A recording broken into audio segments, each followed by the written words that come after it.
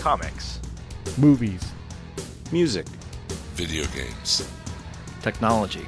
Blu-ray. Television. This is the HHW LOD Podcast Network. You're listening to the Whedonverse Podcast, a retrospective, spoiler-free podcast where we discuss the movies, series, comics, and games created or inspired by Joss Whedon. With your hosts, Mr. Universe, Numfar, do the dance of joy, and the Clairvoyant. Well, you're right about this being a bad idea. Also brought to you by the Tangent Bound Network.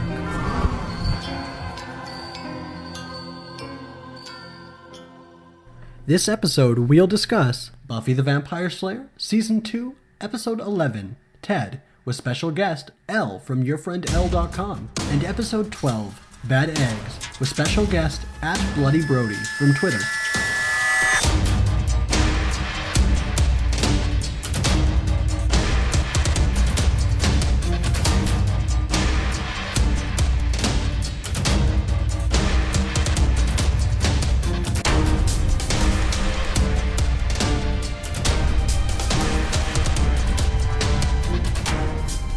Buffy the Vampire Slayer, Season 2, Episode 11, Ted, written by David Greenwalt and Joss Whedon, directed by Bruce Seth Green.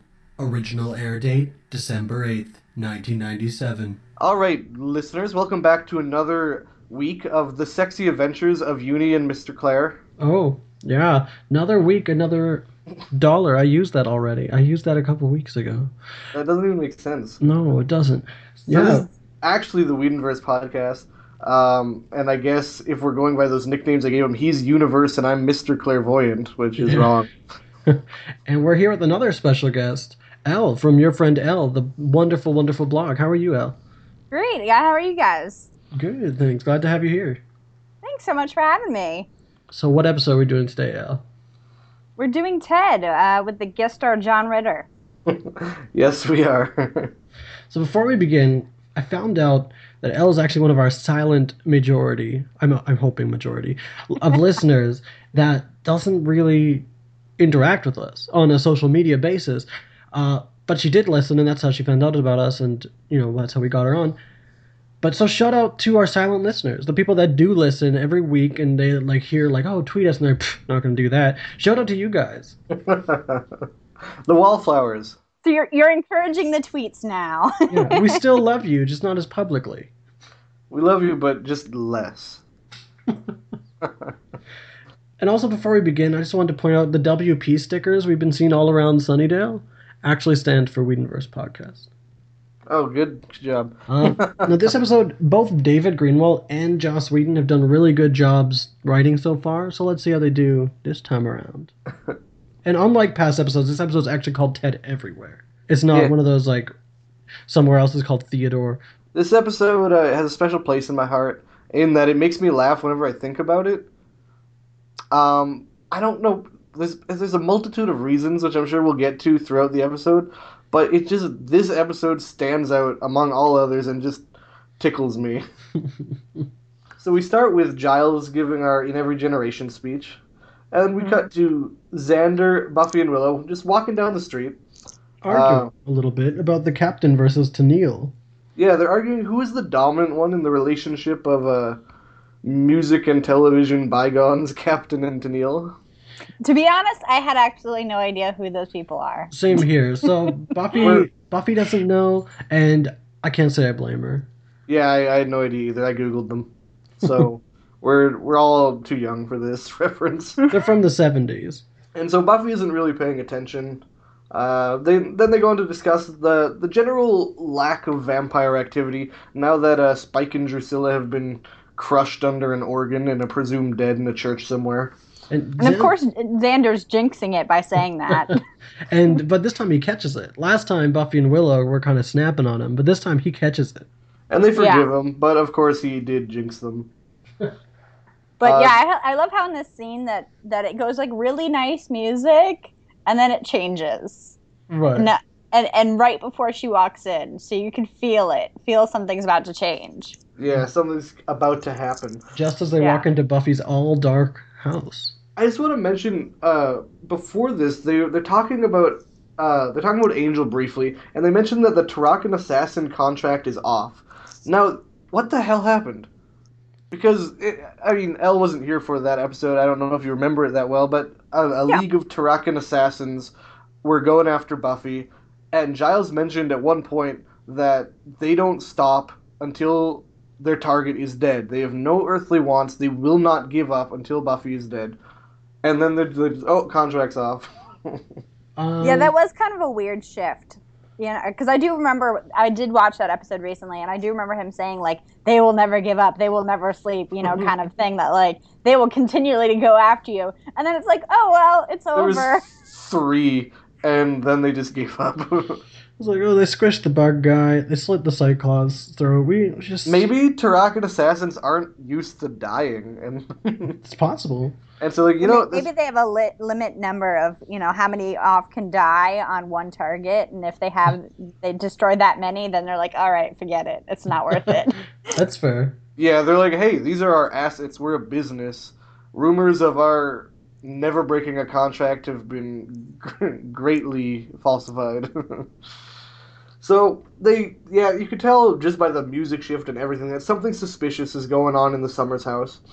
And so Buffy goes in to investigate. And she hears a wine glass break, and her mom makes some sort of noise that I can't really describe. How do you know the noise is a wine glass, clairvoyant? Because I'm a clairvoyant. I don't know. It's a glass breaks. It was a wine glass, by the way. It was, and Buffy walks in on her mom making out with John Ritter. Which is every nightmare I've ever had. Your nightmare is Joyce and John Ritter making out. Okay, all right.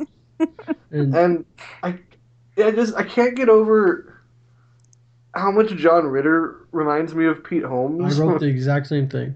Yeah. It's like Pete Holmes just, like, John Ritter died. By the way, John Ritter has died. If you're unfamiliar, he's a famous actor. He's known for several things. The one that's sticking out in my mind right now is 8 Simple Rules. 8 Simple Rules for Dating My Teenage Daughter. He was also on It, the movie, but he's been in everything ever. And he passed away. 2003. Let's dedicate this episode of Whedonverse podcast to John Ritter. 2003, 12 years ago. But I swear that he reincarnated 30 years ago into comedian Pete Holmes, who just it's uncanny. But they're like, you're home early, and then Buffy, this is Ted, and then boom, theme song. Like, oh, that's the take a shot. They said the episode name. Oh, you'd get drunk if you did that in this one really fast. But can you imagine that level of awkward? Walking in on your mom, making out with the random. Well, yeah, and especially when she's never previously mentioned she's looking for anybody at all. Like, Right. if at least you have, like, me and your dad are separated, and, I'm going to start, hanging out with some other people. Like, at least you have that in your head. This is clearly out of the blue. Yeah, exactly. One, it's only been, I guess it's been like a year and a half if we're going by seasons. But True. But it just feels weird. Yeah. And there was no previous hint to it whatsoever. No. So. Yeah. Joyce has been pretty absent this whole season almost, up until now. Yeah, and you do get the feeling that Joyce has been seeing him for some time, in just the way that she mentions him. I've been waiting for the right time to tell you and stuff like that. But yeah, we didn't know about it because we haven't seen much of Joyce at all. Yeah. And so she introduces her special friend, Her special Ted. friend, and Buffy's a bit peeved because she's like, "Oh, like, you've been staying late. This is why." Basically, like, she's peeved that she hasn't been told while Ted makes some food. Yeah, and they talk about how he's a computer salesman. He came and installed some stuff at the gallery. The gallery, which confuses me, because does he have, like, this business on the side? Because we see him in his office later, and he's very clearly a technology phone salesperson, very much like what Mr. Universe and I do for a living. But then apparently he also goes to businesses and actually installs software. Yeah. Yeah, that was a little wonky now that you say that. So like, what is his job? Does he do this on the side, or is he just like that? He must get paid a lot if he's doing like selling and installation himself. But Yeah. Willow is talking to him about her brand new top of the line 9 gigabyte hard drive. Ouch. And he says, well, you think you love it, but wait till you upgrade. But let's talk for a minute about how big 9 gigabytes actually is, because it's not big. I think I have a thumb drive bigger than that right now. I'm sure you do. My thumb drive is 64 gigs. Like the whole season. I think this whole season of Buffy is more than 9 gigabytes if you ever watched the video files. Yeah. It's insane. But you don't have enough memory to pop in a season of a TV show. Like 9 gigabytes is bad. I can't overstate how, like, if you're not a tech person, you're like, oh, sounds about right. Let's just say average computers these days, if you're going to buy a new computer, if it's not solid state, will have 1 terabyte. 500 on a low end gigabytes and to 1 terabyte, which is 1,000 gigabytes on the high end. So not big. 9 gigabytes is. But for the time, I'm sure it was kind of comparable. So you have to think right, 97, 98 or something that this aired. That it would have been an acceptable number. I was wondering about if I was like in this time watching this, knowing everything I do now about computers, if I would be thinking like 9 gig, wow, that's average, or like 9 gig, that's mind blowing. It's probably huge. This episode was actually filmed on Halloween in '97. Apparently, Christine Sutherland, who played Joyce, was dressed as like a 50s girl, and Sarah Michelle Gellar was dressed as Dorothy from Wizard of Oz. With a little Toto and everything. And all the cast and crew were just in costumes. Super cute. Oh, that is cute. And so, yeah, they're talking about Willow's hardcore 9 gig hard drive. And yeah, and I love how she's geeking out about it. Like, she's literally giggling over the idea of this 9 gigabyte hard drive. Of getting some floppy upgrades. She screeches at the idea. But Xander's also in love with Ted because his pizza is awesome. You can get rid of those mini pizzas. What was it? Yeah, mini pizzas. He said you could sell these to $300 a piece. And like Xander is a food connoisseur. Xander's very much like me, and I do enjoy pizza very much. And you should. I imagine. Yeah. Fun fact is, the clairvoyant's usually eating pizza before or after we record these episodes. Fun fact: the episode we recorded with Rob 2 weeks ago, I was eating during. So, Are you sure you're not eating now? I was gonna order a pizza, but I didn't have time. I like pizza, and Xander, I imagine, likes pizza as much as I do.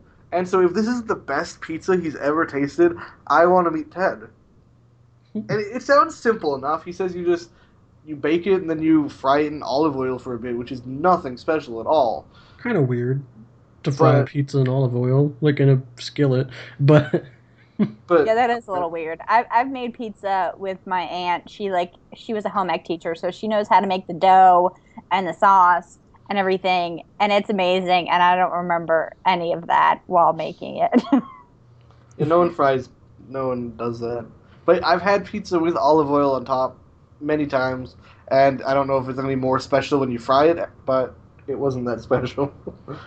So Ted apologizes to Buffy for how they met, because that's awkward as all hell, and promises to make it up to her for the little surprise he gave her. And then we cut to Buffy beating the sweet Jesus out of a vampire with a trash can lid. Yeah, she says it's okay, and then they cut to it not being okay, where she's taken her revenge on a vampire. Yeah, and poor Giles is just trying to be like, "Are you sure? Like, you think you should stake him now?" Like, Giles is starting to feel bad for the vampire. But you have to wonder if this is how Buffy takes out her aggressions. How is she not like the most zen person ever? But really bad staking. She dusts them, and the dusting effect, not good. Vamp Death Kill 1. And so Giles is starting to worry that something's troubling her. And she Being a daddy figure. Yeah, which is a theme of the episode, of course. and she says nothing's wrong, and then she lets a little something slip during her rant about the creepiness of vampires. Yeah, she says vampires are creeps, and then like she goes on about mini pizzas. It's just like they're like hanging around graveyards and biting people and invading your home and cooking everyone mini pizzas and. I believe the subtext is rapidly becoming text. But she says, it's nothing. And we go to the next day at school, where Xander is telling Buffy that the mini pizzas have changed his life. Ted's a master. Well, Buffy just has a bad feeling about it all, but Xander thinks it's just Freud territory, and that she misses her dad. She won't give the mini pizzas a chance. Yeah. Buffy... Which completely could be it. I mean, had we not known otherwise, but, and if this wasn't Buffy the Vampire Slayer. Right. But yeah, no, I mean, Xander's coming from a completely, reasonable explanation of why she's feeling weird about this. Yeah, and Buffy can see why everyone likes Ted, and she does kind of admit it is a little weird seeing him with my mom, but she's like, no, but I have a gut feeling something's up here. I've got Slayer cramps about this dude. I think she just has an Oedipus complex. Isn't it a reverse? Isn't it an Electra complex? No, well, Oedipus wants to marry his mom and kill his dad. I guess. Yeah, so it would maybe be Oedipus. She just wants Joyce for herself. In the vending machine in this scene... In the vending machine in the scene, the Doritos are upside down, and it drives me nuts. I don't know why. Oh, probably because they were just if it was recognizable on there, they would have had paid Doritos or something like that. So a lot of shows will like edit a label just enough so that it's not completely recognizable to a known label. Right. Their reasoning was like a cross and an upside down cross mean complete different things. So. A Doritos logo and an upside-down Doritos logo. Yeah, sometimes they don't make them too different, So. And so then, one thing I like about this scene is Buffy says there's something a little too clean about this clown, and Willow just thinks that's the funniest thing. A clean clown. And she just starts laughing. She's like, I make my own fun. Yeah, I feel like a lot of Willow's funny moments are like just funny to herself, not to the other characters, like she's like, oh, that's fine, I'll make myself laugh, But she's always been kind of like Xander's her friend, but I feel like that's completely like irrelevant. If he wasn't there, she'd just be studying or on the computer alone and just making her own fun, giggling at whatever the hell she's doing. Yeah, no, exactly. But Ted's suddenly there behind him, which is admittedly creepy. It's really creepy. But he's here to upgrade the school systems, his side gig. And then he gives Willow some cocaine in the form of elastic-banded floppy disks. Yeah. Yeah. Maybe he's also a spokesperson, and he's not actually installing. He's just using that word. That's the only thing I can figure out. Installing knowledge in the kid's mind. Yeah, be like, oh, I'm just here to supervise the other people installing it. Since he's such a good, salesman. Yeah, so he's shadowing. He's seeing, so he can speak to it better on the sales calls. Yeah, there we go. There we go. That's better. We got an explanation. But he asks if they want to go mini golfing, and we established earlier this season in When She Was Bad, we established that there is no mini golf course in Sunnydale. I guess one sprung up. Yeah, Xander suggests it, and Will says, there's no mini golf here. So my options, either they built one sprung up, it's been a couple months, I guess. Another one is maybe there's one just out of town, or maybe there's one in Sunnydale but too far to walk to, so Ted could drive them there. Well, he did offer to make a picnic, so that made me feel it might be out of town a bit. Picnic, yeah. I never think of picnics as something like as a big city activity. So let's go picnic. Yeah, he took them all out to I don't know, some park with mini golf. So Buffy tries to back out by saying we have that thing on Saturday, and Willow tries to support her, but Xander's like, no, we always do that thing. I'm sick of doing that thing. We're in. And what an ass. Ted promised more baking, including cookies, and Xander was just in. He's like, no. Like, yeah, he just jumped on that. He's like, I don't care about you. I'm being selfish for once, and I need these. These are life-changing, and I need them. So, I get him. I feel him. So then Giles drops by Jenny's classroom to a beautiful Christoph Beck score, and he's just there to tell her that her textbooks were delivered to the library. The whole thing is just kind of awkward and kind of sad. But It's so strained. It's just, but then tell it like it is, Jenny. Calls him out on making excuses to see her. That sums up Jenny. Tell her like it is. She doesn't sugarcoat anything. Yeah, no, she was always straight to the point. She never threw in any, extra words to make it longer or rambled or anything of that sort. Yeah, she's never she's straight to the point. Tell it like it is very much sums her up. And so then they talk about how she's been, and she says that she needs some space, and that him always asking how she's doing and being worried makes her feel bad that she doesn't feel better, which it feels harsh, but I get what she's trying to say, and it's one of those awful moments where it's an awful situation and you get both characters' point of views and you don't want to. Yeah, I feel where she's coming from, but it's like, oh, like I want to be mad at her, but I have no reason to be. Yeah. But I don't think we ever really get mad at Jenny. I mean, other than her holding back her, Mr. hold Universe on. has been searching. I feel like I should be mad at her, but maybe it's her face. She's got one of those faces. That makes you mad at her, or Yeah. Wait, you're mad at her because of her face? Yeah, I think so. Okay. It's been literally her first appearance. She said, "I don't like her. I'm putting my foot down." If we're being fair, her first appearance, she was awful. Yeah, but then every other appearance, you're like, I guess I like Jenny in this episode. First impressions are everything. Don't judge a book by its cover, okay? Don't judge a calendar by its... Yeah, go. Try that one. Try that. by January. But she said she's doing pretty good. She's having trouble sleeping.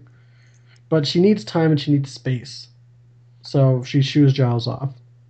Yeah. Later that night, Buffy is bandaging Angel's hand while going on a rapid rant about how she doesn't want to talk about Ted all the time. Mile a minute. I love her speed ramble here. It's like they must have she must have practiced this and tried to speed it up each time because she is going. Yeah. And I love how every second word is Ted, and then she finishes the rant with, "And I don't want to talk about Ted all the time." But Angel says that, I know that you don't need another man in your life, but you think maybe your mom does, and always the wisdom guy, so... But then it kind of comes out, Buffy wishes, she kind of just wishes her parents were together. Yeah. But she's like, okay, that's not happening, I'll play the dutiful daughter. And then her and Angel start kissing. Meanwhile, at mini golf, Ted's trying to be Not meanwhile. This later, is not happening concurrently. Later at mini golf, Ted's ready trying to be 5-part cuckoo clock. Ted's trying to be like a Pete Holmes good dad, but he's a bit overbearing. He seems like a good guy that just tries way too hard. I wrote he's being charming and creepy. I wrote he was being creepy at golf when he says, "I'm not wired that way." And he says, he's just being like a try-hard, creepy, friendly dad. I hate his catchphrases, like "little lady" and "beg to differ," and just, He thinly veils an attempt at calling Buffy hot by saying they must be lining around the block to get with you. And Will's like, no, she's only interested in her studies. And then he says, "Oh, I hope that'll bring your grades up, little missy." And I can't stand Ted. He creeps me out. Well, we get an explanation for why he does the little lady and everything later, so, which I don't want to ruin. But yeah, no, I mean, that all adds to the creep factor because it's out of place. For something in the 1997, nobody's going to say that unless you're 80, Yeah. Your grandpa might say that. Buffy's totally uncomfortable that he knows about her grades, which I would be too, honestly. That's not your biz. But she fails at mini golf, and he gets a bit touchy about it. She misses so badly, and Joyce is like, "We won't count it," and he's like, "No, we're gonna count it." I literally just wrote for this line, Buffy is a poor shot and gets serious. But he's a bit annoying to barge in like that, and I don't mean to overstep my bounds, but rules are rules. Stop. Yeah, it just kind of reminds me of the Big Lebowski. Am I the only person who gives a good goddamn about the rules anymore? I fought in Nom. If this is his first family excursion with Buffy, you'd think he'd be a bit more accommodating. Yeah. She was yeah, over because the line. he's the new guy in town, for the sake of the situation. And he should be watching his step, but he's not. She Exactly. was over the line. But Mark yeah, zero. he's starting to get on my nerves, and I can.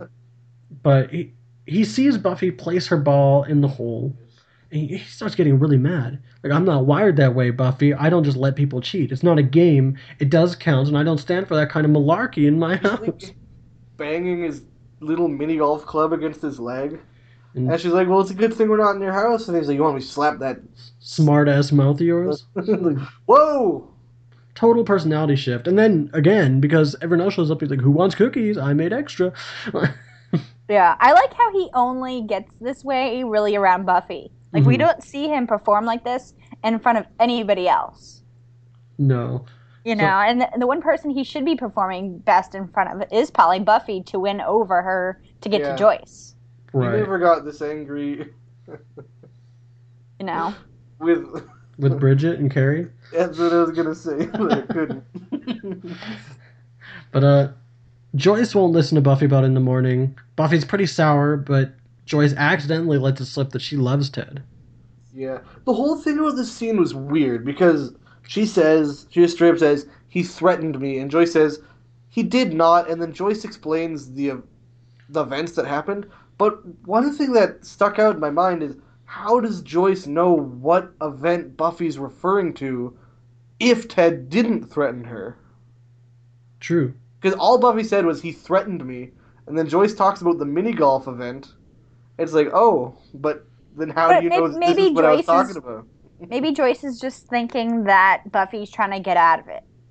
Like, I'll just say he threatened me, and then she won't. My mom won't like him, and then I'll just get rid of him. Like kind of like the jealous kid who's just trying to get rid of the other party. Yeah, I know what's going on in Joyce's head, but I find it suspicious that all Buffy has to say is, oh, he threatened me. That could mean he threatened me at dinner. Could mean he threatened me at school. But Joyce said, like, oh, like when he caught you cheating at mini golf. No, he didn't threaten you, but how did she know that Buffy was talking about when she got caught cheating at mini golf? Because it's a plot device. But yeah, Joyce is so naive here, frustratingly so. I understand she's being pretty normal as a parent from a parent's mindset, but frustratingly naive. Yeah, no, but you also have to think this is the first guy that's been interested in her since she and her husband have been separated. Right. So she's probably thinking of it as like, I'm just so happy somebody wants to be with me. Yeah. So she's going to overlook some of these things just out of sheer, like infatuation that somebody wants to go out with her. She's dating John Ritter. She's dating John Ritter, of course. In the 90s, that's a catch. But outside later, Willow's got scuffs on her knees. I noticed she's wearing a skirt, and her knees are like cut up and scraped up. And for some reason, that's just adorable. Like what was she doing that she? I don't feel like it was obviously Alison Hannigan with the scrapes on her knees, but I'm like, what was even Alison Hannigan doing? Like, it's just a weird thing to notice, I guess. And so at school, Buffy's trying to recruit her friends to spy on Ted, and Xander's saying just accept him while eating one of Ted's cookies, which was a funny. He's like, just accept Ted. He's a good guy. He's eating Ted's food, drinking the Ted Kool-Aid. When Cordy walks by, and Xander genuinely compliments her, which leads to a fight, which makes me laugh. Yeah, and he's like, I'm not going to tell. They're not going to know. Not your friends, not my friends. You want to go make out? And then they do, utility closet. But she first says no, like it's the most disgusting idea she's ever heard of. Is that all you think about? Yeah, yeah. They're just the weirdest goddamn relationship. I don't even know if you can call it a relationship. I don't know if you can liken it to any real relationship because it's so exaggerated. Yeah, it's almost like a comic relief relationship. Yeah. No, it definitely is for this episode because it's pretty much one of the only subplots we have going on other than what's going on with Ted. Right. So it was here to lighten the mood of, other than, my mom's boyfriend is a creep, Right. He's giving us some kind of creepy vibe. Yeah. Willow finds out where Ted works. Yeah, Buffy asks Willow to find out where Ted's working.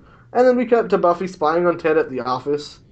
And Now- he's using this technology sales trick that, as I mentioned, Mr. Universe and I are tech salesmen.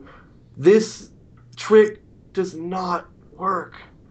I've seen so many people use it, and maybe it's the tone in John Ritter's voice, but this doesn't work. Like, Let's just be honest. It's just because John Ritter's selling it. Yeah. But, no, I hate to admit it, this looks exactly like my work environment. So go back and watch the episode, like even down to the random like coffee tins and like jars of nuts that nobody's eating, next to a bunch of paper plates that nobody's using. 20-year-old computers? Besides the computers, but everything else is like identical. It's depressing. I was like, no, I'm back at work.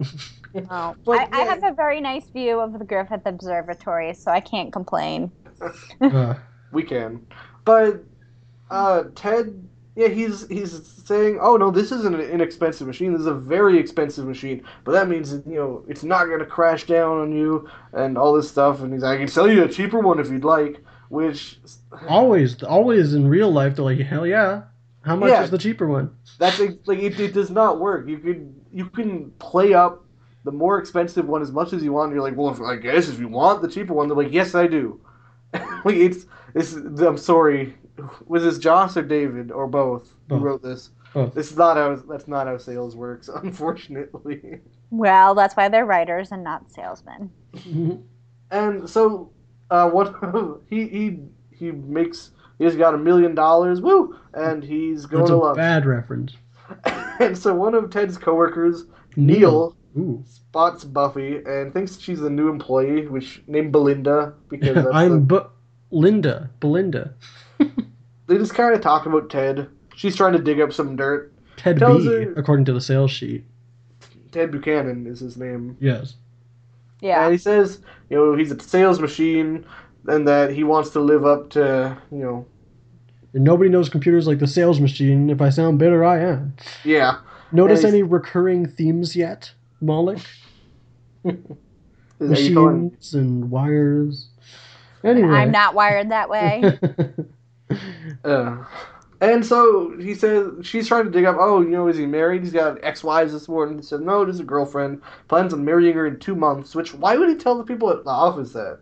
He's And also, why would Buffy take office it to... chat. Yeah, Well, and I was if thinking... it's 2 months out, why isn't she a fiance at that point?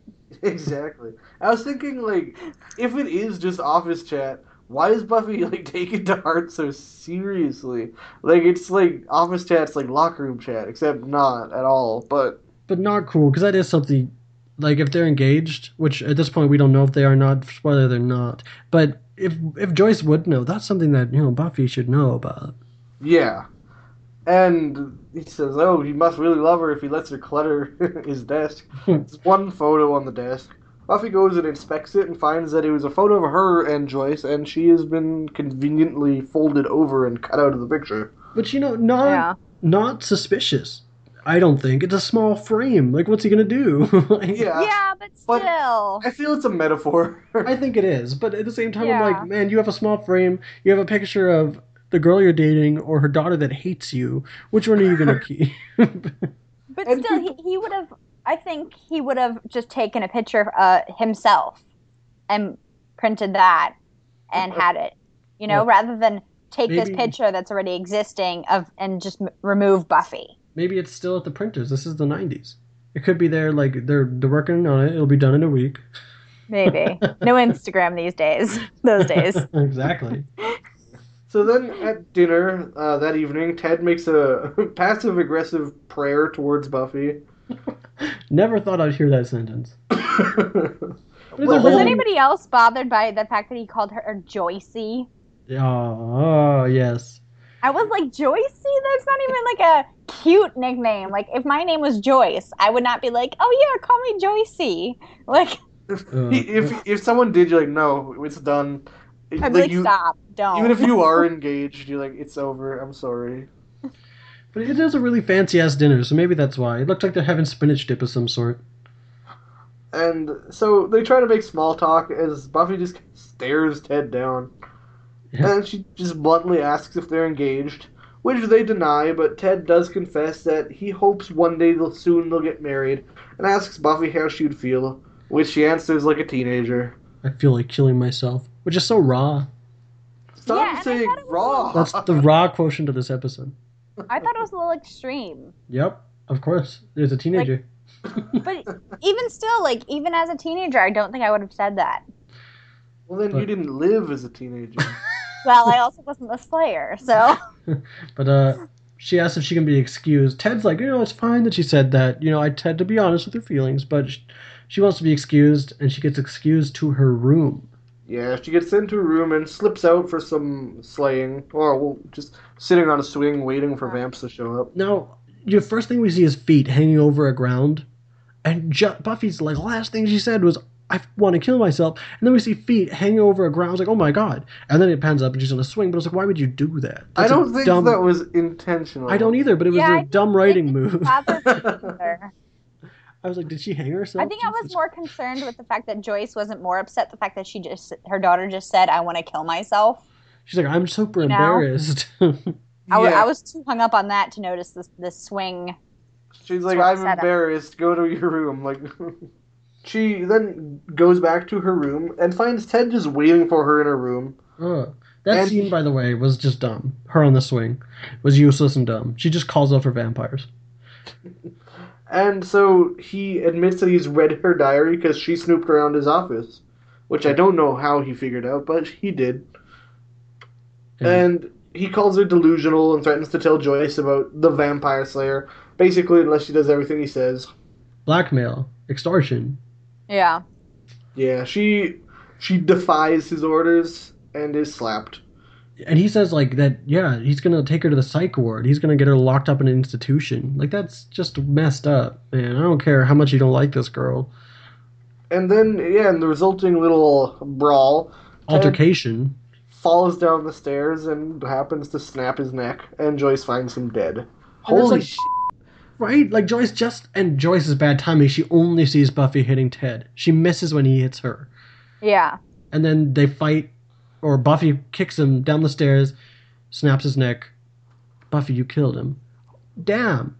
That was like, I think at this point, when I first watched this, this was definitely the darkest thing that had happened in a Buffy episode. And Human Death Count 1. Well, yeah, and at the hands of the fact that Buffy's pissed. Not, like accident or, she was driving a car and accidentally hit somebody. It was like because she is just pissed off and she's a slayer and she took it out, Yeah. Like she didn't Matthew Broderick him. She... No, bad reference. Bleep that. Bleep that. They can't say that on WWE. We can't say it here. But when I first saw this, I thought it was a dream or something. Like, it didn't hit me how real it was until the next scene when they're zipping him in a body bag. And the police are interrogating Buffy and Joyce. Which, can we stop for a second and talk about how this is not the first time Buffy's killed a human being? She's caused... she legitimately... She slit a human being's throat, like last episode, 2 episodes ago. And, like, you could say it's self-defense, but this kind of was, too. Yeah. But this is the first time that she's just, like... Maybe it's because he was a huge guest star. I think it's that, it wasn't some, mystical force or assassin or anything like that. As far as we know at this point, she just didn't get along with the new, basically stepdad, and she killed him. And that's up. That's dark. She's a killer. Like, it's not like, one of these, like, a guy who wants to imbue himself with the power of hyenas or a dude trying to assassinate her in a skating rink. But I feel really bad for Joyce here, because she's a broken woman, but she still won't tell the officers what actually happened until Buffy pipes up. Yeah, I like that they had Buffy pipe up, because had she hid, I feel like she wouldn't be so much of a hero in the moment later, Right. Yeah. Because here she is, she's telling the truth, she's bringing it forward, she's being responsible. Exactly.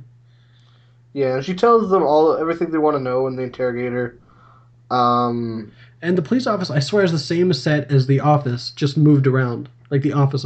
Everything's just switched. And they're arresting some kind of hippie dude in the background, too.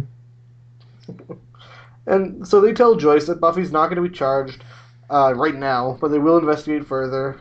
And just damn, this episode got really, really dark.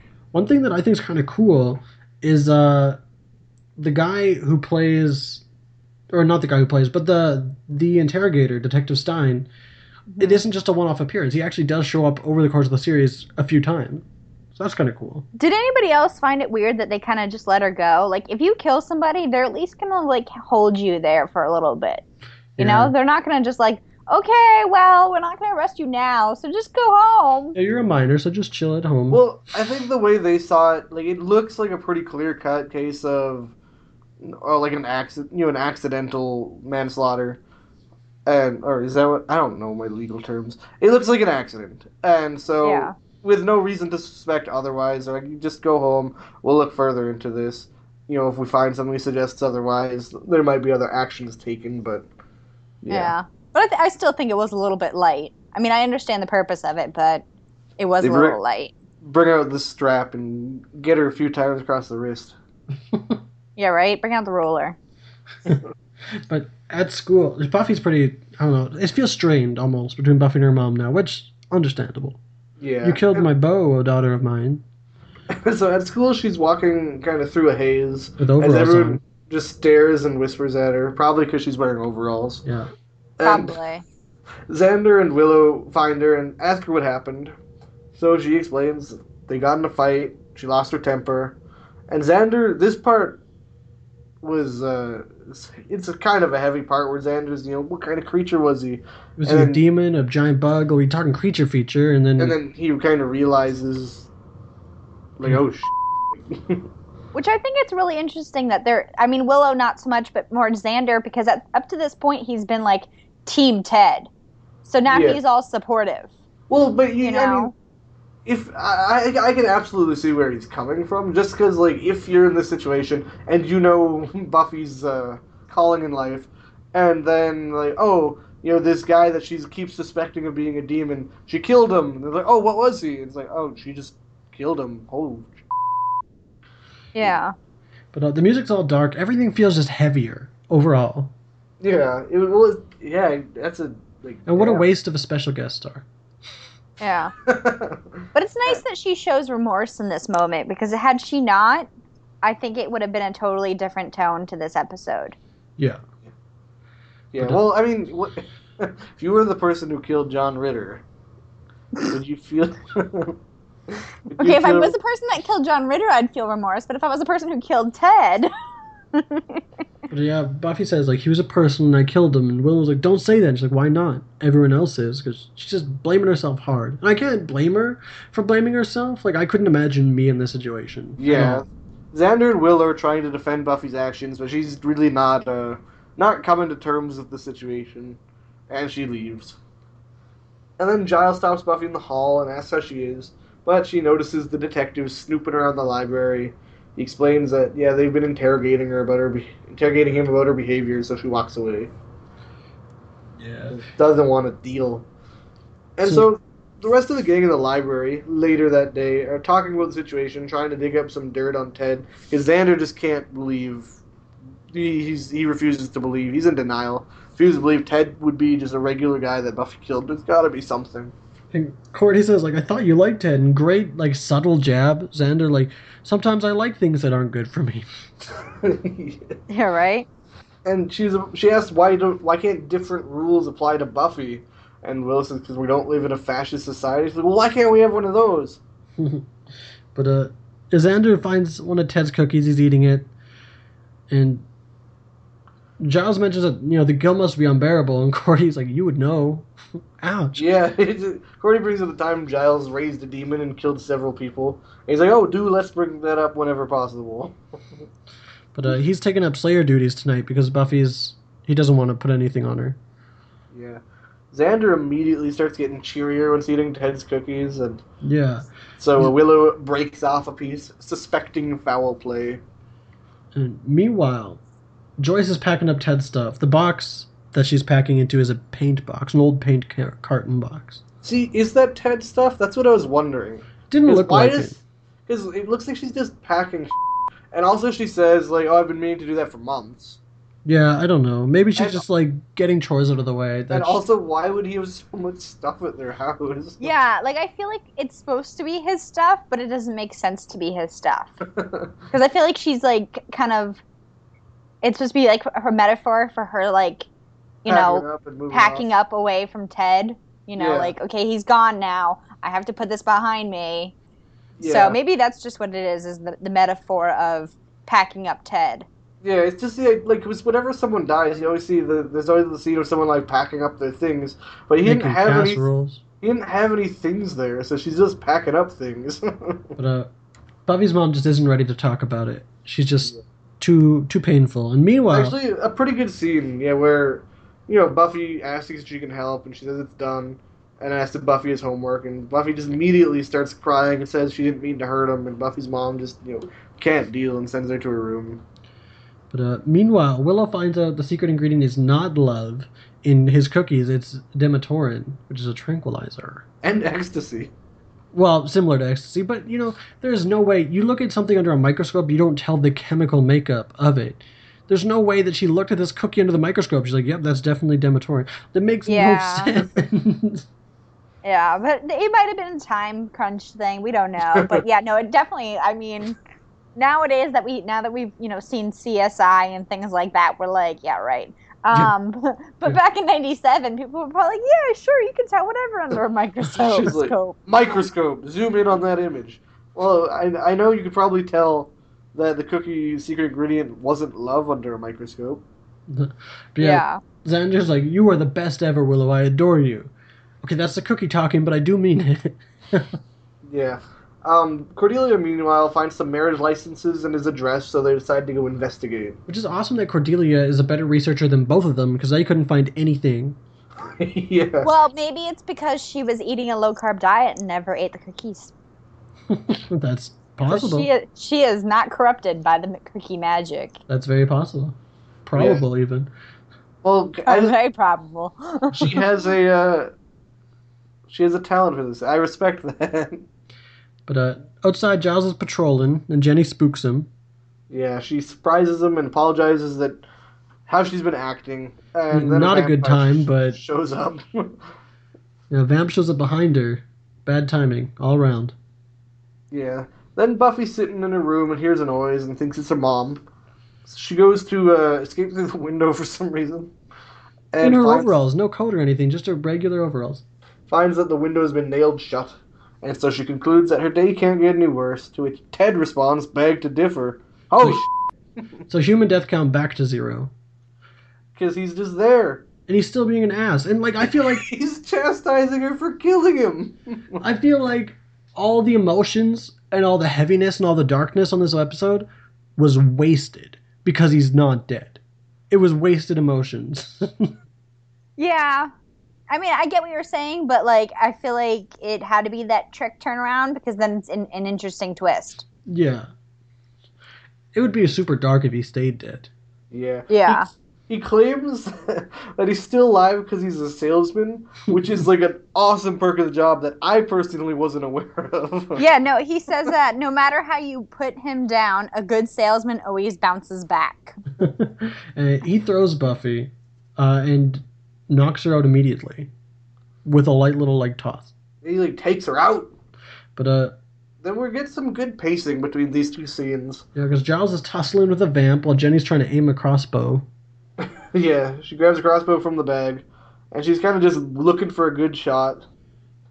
And then Buffy and Ted are fighting. Ted gets the upper hand, arguably. I had to shut down for a while to get you off my back. Meanwhile, Jenny shoots Giles with a crossbow bolt. The other vamp stops fighting, too, for a second and just laughs. Yeah. Giles pulls it from himself and stakes the vamp. So I guess that worked out. Yeah, vamp death count 2. Yeah, I like how they took the moment to give the vampire, a little bit right there. The vampire can even, appreciate the irony of what's going on, Yeah, he's like, man, that sucks, dude. He's, laughing at him.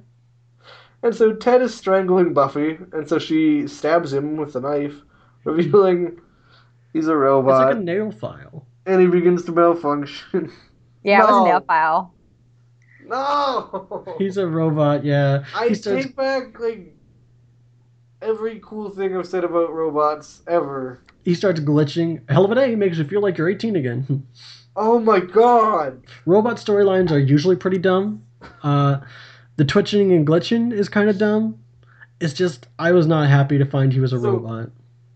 My preferred way of how this episode played out would be an episode about Buffy dealing with the consequences of murdering an innocent human being. That's my ideal Ted. And then he came back, and still, it ruined a lot of the heaviness and the, like, kind of the moral dilemmas and the whole holy moment of it. But still, that's fine. It's a supernatural show. And then the robot thing. That is the worst twist. And I think what creeped me out the most is when he says "Daddy's here." Yeah. Yeah. Like, I was like, really? I hate it. I hate it. Yeah, it's really bad. And Robot.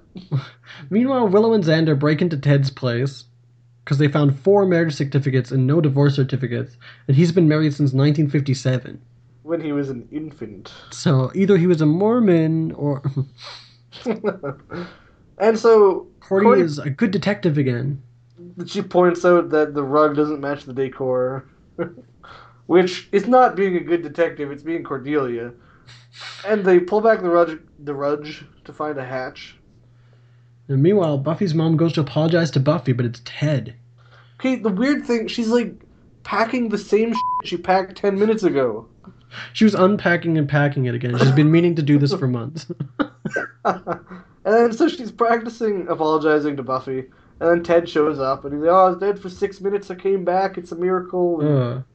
But I like how in all this, it's a great moment for Joyce, because in all this, she's concerned about Buffy and how the guilt Buffy has been feeling. And she's like, "You're alive, then what about Buffy?" Like, I just love that. And he says the excellent line that I know Elle loves: "You don't have to worry about Buffy. You don't have to worry about anything. Daddy's here." Yeah. I was just like, oh my god, he didn't just say that. Daddy's Please, here. no. But, why would you were a grown man. Yeah, it is creepy. With a grown girlfriend.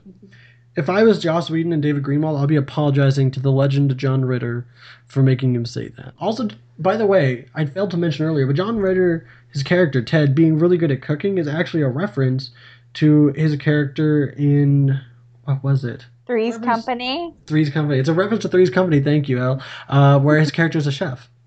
So the gang finds a secret 50s bunker in Ted's house. Yeah, it feels like home if you're from the 50s and a psycho. And it feels very Fallout. Xander looks in the closet, closes it immediately, horrified, and just kind of orders everyone out. Yeah, let's go. We need evidence. Oh, we got it. Yeah, I like how we don't even have to see anything. All we see is Nicholas Brendan's face, and that's all we need.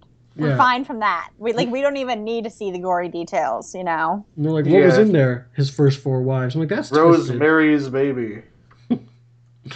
So, meanwhile, Ted's yelling at Joyce because she's worrying about Buffy. Yeah, and he starts malfunctioning. And Joyce thinks that he just needs to rest. He's like, I don't take orders from women. I'm not wired that way. Again, with the robot references, which all make sense now. And not are now way. cheesy. He's a sales machine. He's a computer salesman. But Jenny's apologizing for shooting Giles through layers of tweed. Which he says is better than Kevlar. Yeah. And she just gets the giggles. Yeah, they start getting to the hospital and she just laughs at the situation. So you know to woo a girl back, don't you? But now they're even. They both, messed each other's day up. They both, attempted to murder each other. Basically.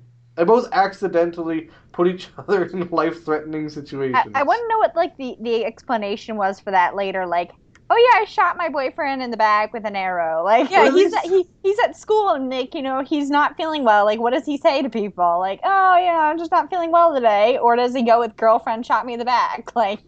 At the hospital, how do you explain that? Yeah, why were you playing with a crossbow? Yeah. It was role playing. They're LARPers. But Buffy wakes up on her floor. Ted's acting a bit more than a bit creepy. He won't let go of Joyce. He's like, we're leaving. He's trying to run away with her, but he's also saying weird and he starts malfunctioning, and so he's already been malfunctioning, and she doesn't want to go, so he just knocks her out. Yeah, pushes her back into a wall, and she's just out cold. So human death count 1 again. Whoa. No. Okay, we don't know if she's dead. We just know she's knocked out. Then Buffy shows up and just lays him flat with a frying pan. Yeah, he's right before he says he doesn't stand for that kind of malarkey, or right after. And just boom. Yeah, he says something about my house, so he's already claiming that as his territory too, which I thought was interesting. Or he could be glitching and just repeating the same thing he said before. True. Don't stand for that malarkey in my house, and just boom, revealing some of his robo face, and she says something about this is my house. So, but he's got really well done prosthetics, but ridiculous stupid ones. Yeah, I don't think I had a problem with them. They just kind of dumb. Because he's a robot, and we can't get past that. Really well done though. Yeah. Like pro, but just He asks if she wants to play Parcheesi. So Buffy hits him again, and he shorts out, which is another death count of 1. I guess she didn't want to play Parcheesi. No. Later, on the porch, Buffy's mom asks if they want to rent a movie with no horror or romance or men, which means they're Thelma and Louising it.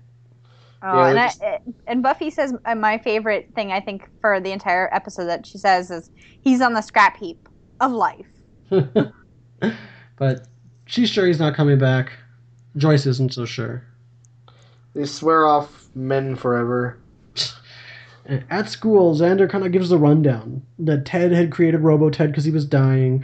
Real Ted must have been a genius. Willow's kind of gushing about it. Yeah. She admits she kept some of the Robo-Ted's parts because she just wants to learn stuff. So I would have liked if they had continued with that. I mean, I don't want to spoil anything, but I feel like it was kind of dropped after this episode. Yeah. A common thing. So, yeah, apparently, Ted was sickly, and he was not a very good inventor, and his wife left him. So he built a robo version of him, which was a better Ted, the man that he thought his wife should have, which kidnapped his wife and held her captive in his creepy bunker. Are we counting the other 4 wives as human death count 4? Should we? I don't know, it's up to you. Let's do it. Yeah. They died. They deserve some recognition. So did the original Ted. We'll do 5. So then, the robot found other woman resembling Ted's dead wife and kept going. And so that's so weird that Joyce just happened to resemble Ted's dead wife. Yeah. That's why he's probably so pissed that Buffy was in the picture. He's like, my wife doesn't have a daughter without me?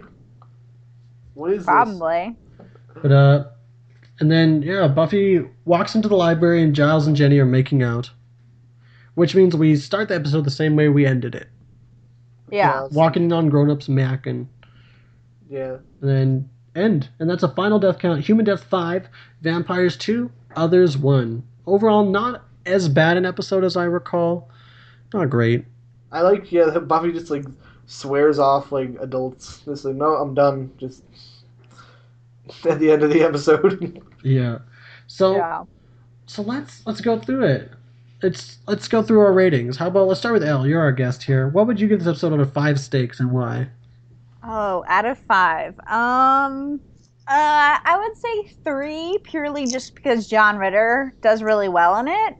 But it wasn't great, but I do like that they brought in the whole dynamic of Buffy and her mom. It's something different up to this point. As you had mentioned before, we really don't see her mom most of this season. Right. So it was a nice nod to the fact that, yes, Buffy does have a parent that she lives with. We kind of have to remember that. She has to, go back there every night and see her mother after everything that's, happened during that day, no matter what it is. So right. I think it was a nice touch to bring the audience back to that. Okay. And Clairvoyant, what about you? See, I struggled with this episode. Like I said, it gives me the giggles when I think about it because of its ridiculous premise of just John Ritter as a robot. And Robo Ritter. But that's pretty good, Robo Ritter. I like that. I thought all day. Ever since I first watched Buffy. No. But And I mean, I get what they're doing with the whole, metaphors for teen problems, and they do that often. But as I said earlier, if they stayed with like Buffy killed a person, I'd be very okay with that. That'd be dark. It would be obviously not a one episode thing. That would be an arc, but Yeah. that could be something that could have been a cool turn for the series. I do wish that they kind of explored that a little more. I mean, spoilers, we may explore that in the future. But yeah, I thought that was interesting. And then when they brought him back, okay. And Robot brings it down. The robot, no robots. I swearing off robots. Cold turkey. And so I would say it's not the worst episode by any stretch. And John Ritter actually did excellent in this episode. He did really good. And so I'd say 2.5. It was like a 3.5, but then the robot thing just I can't deal with that. That's not for me.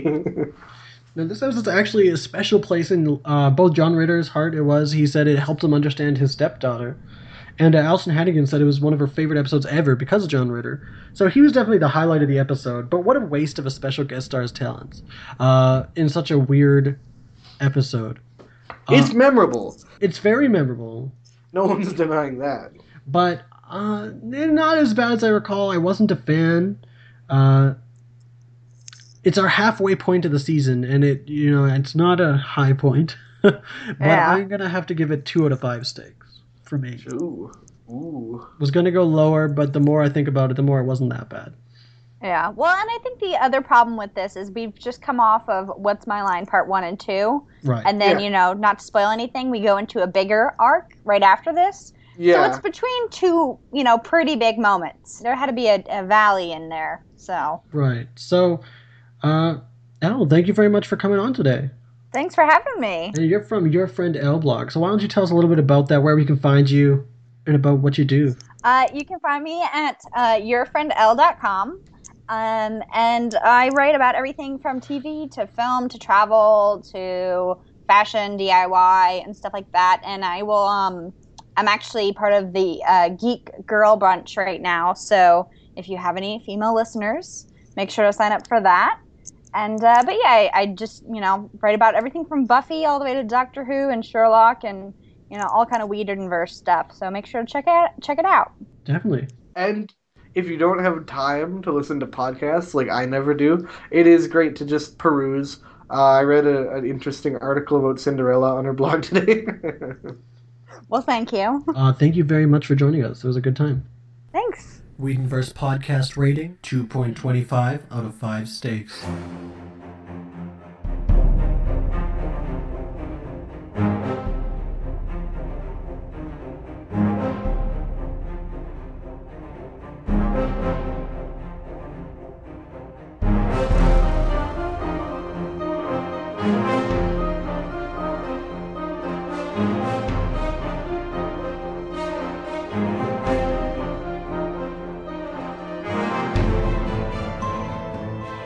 If you like what you hear, don't forget to follow us on Twitter at @WhedonCast, like us on Facebook at facebook.com/WhedonversePodcast, or review, rate, and subscribe on iTunes or Stitcher Radio.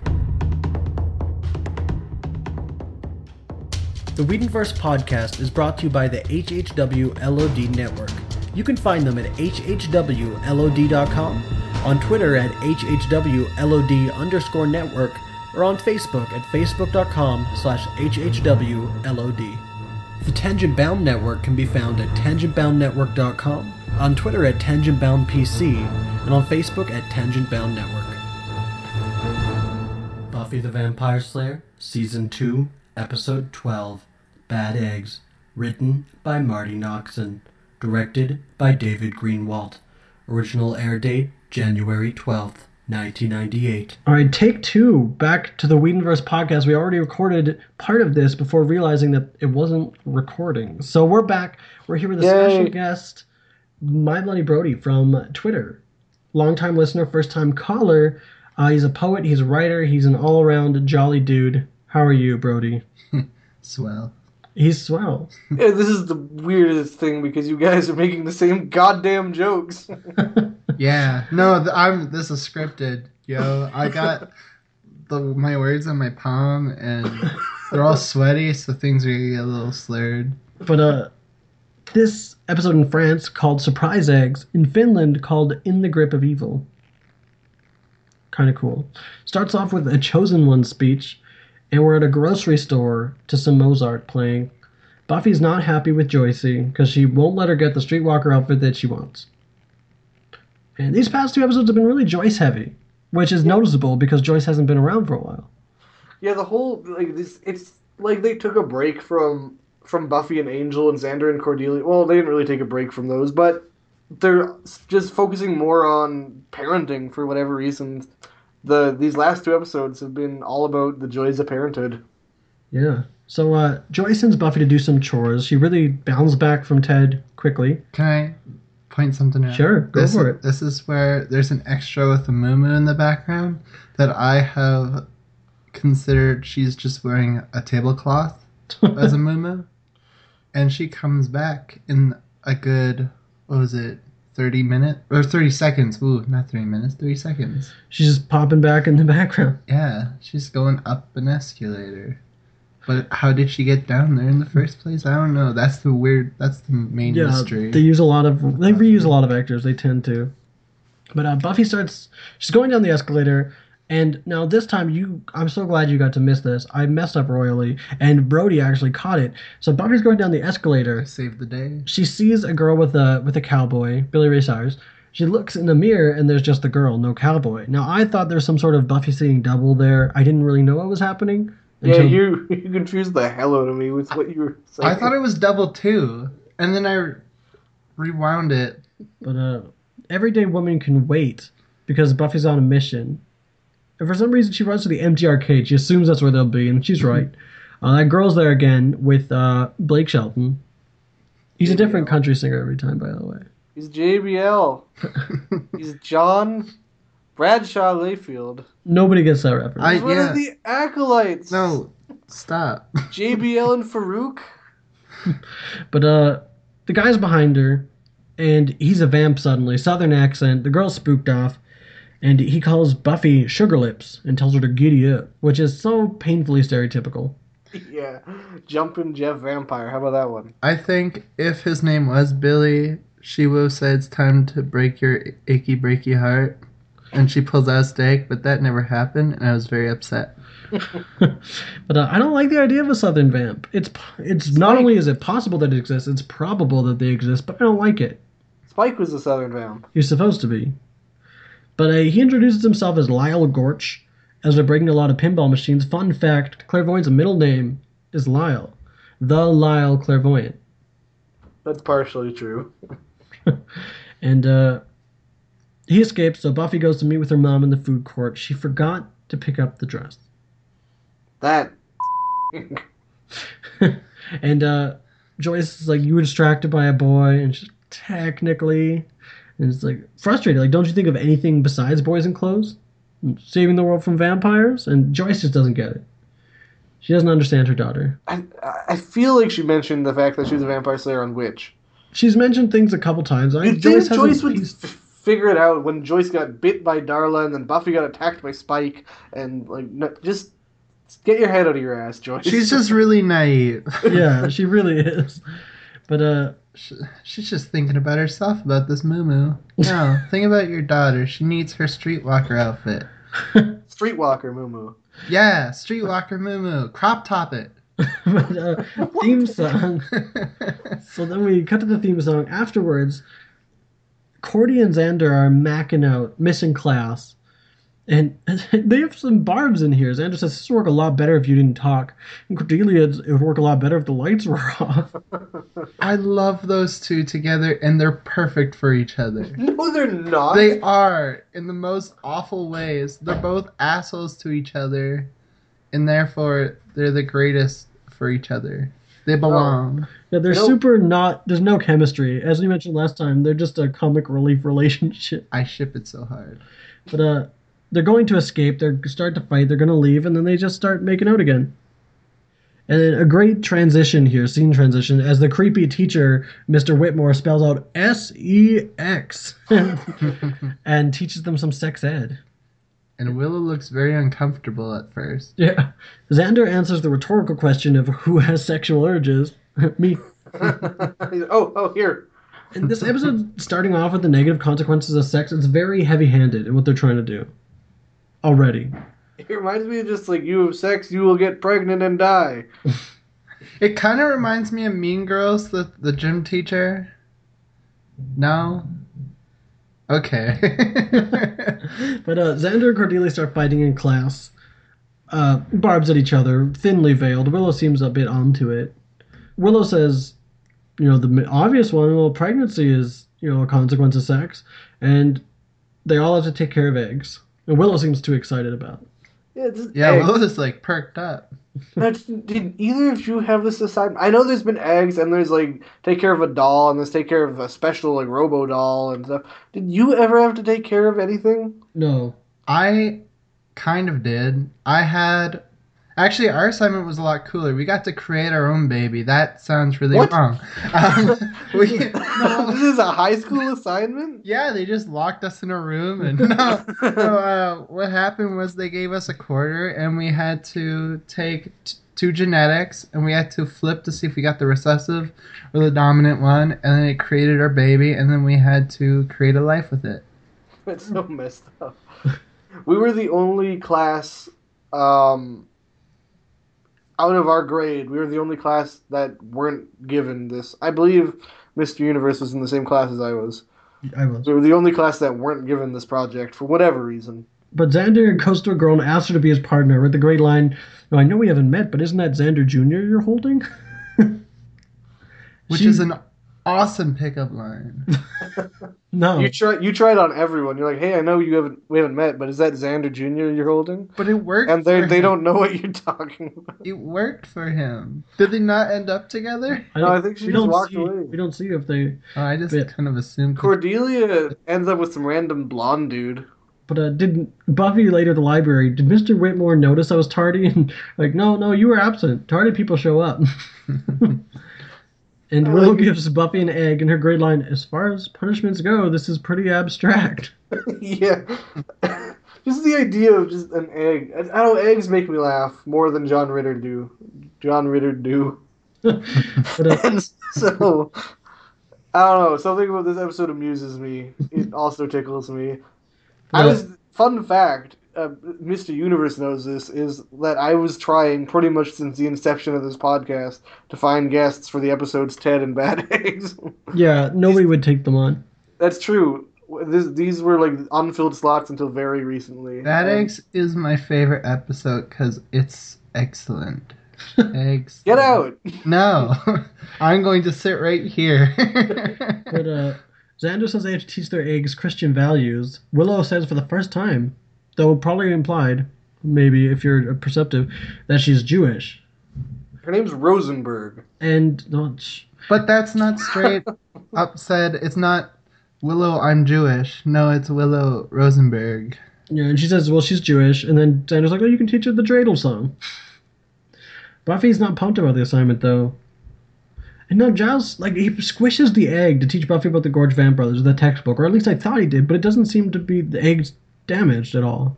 Yeah. Did I miss something there? Or was I confused? Giles is gentle. No, he almost squishes it.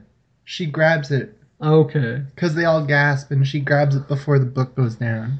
So lucky, because Giles is a bumbling rhino in a teacup. Jerk. But they say to ask Angel about it. So later they're just making out. There's a lot of making out in this episode. A heavy-handed episode about, unsafe sex. And everyone's making out all episode. Doesn't Giles come out and hey, they're Lyle and Hector Gorch?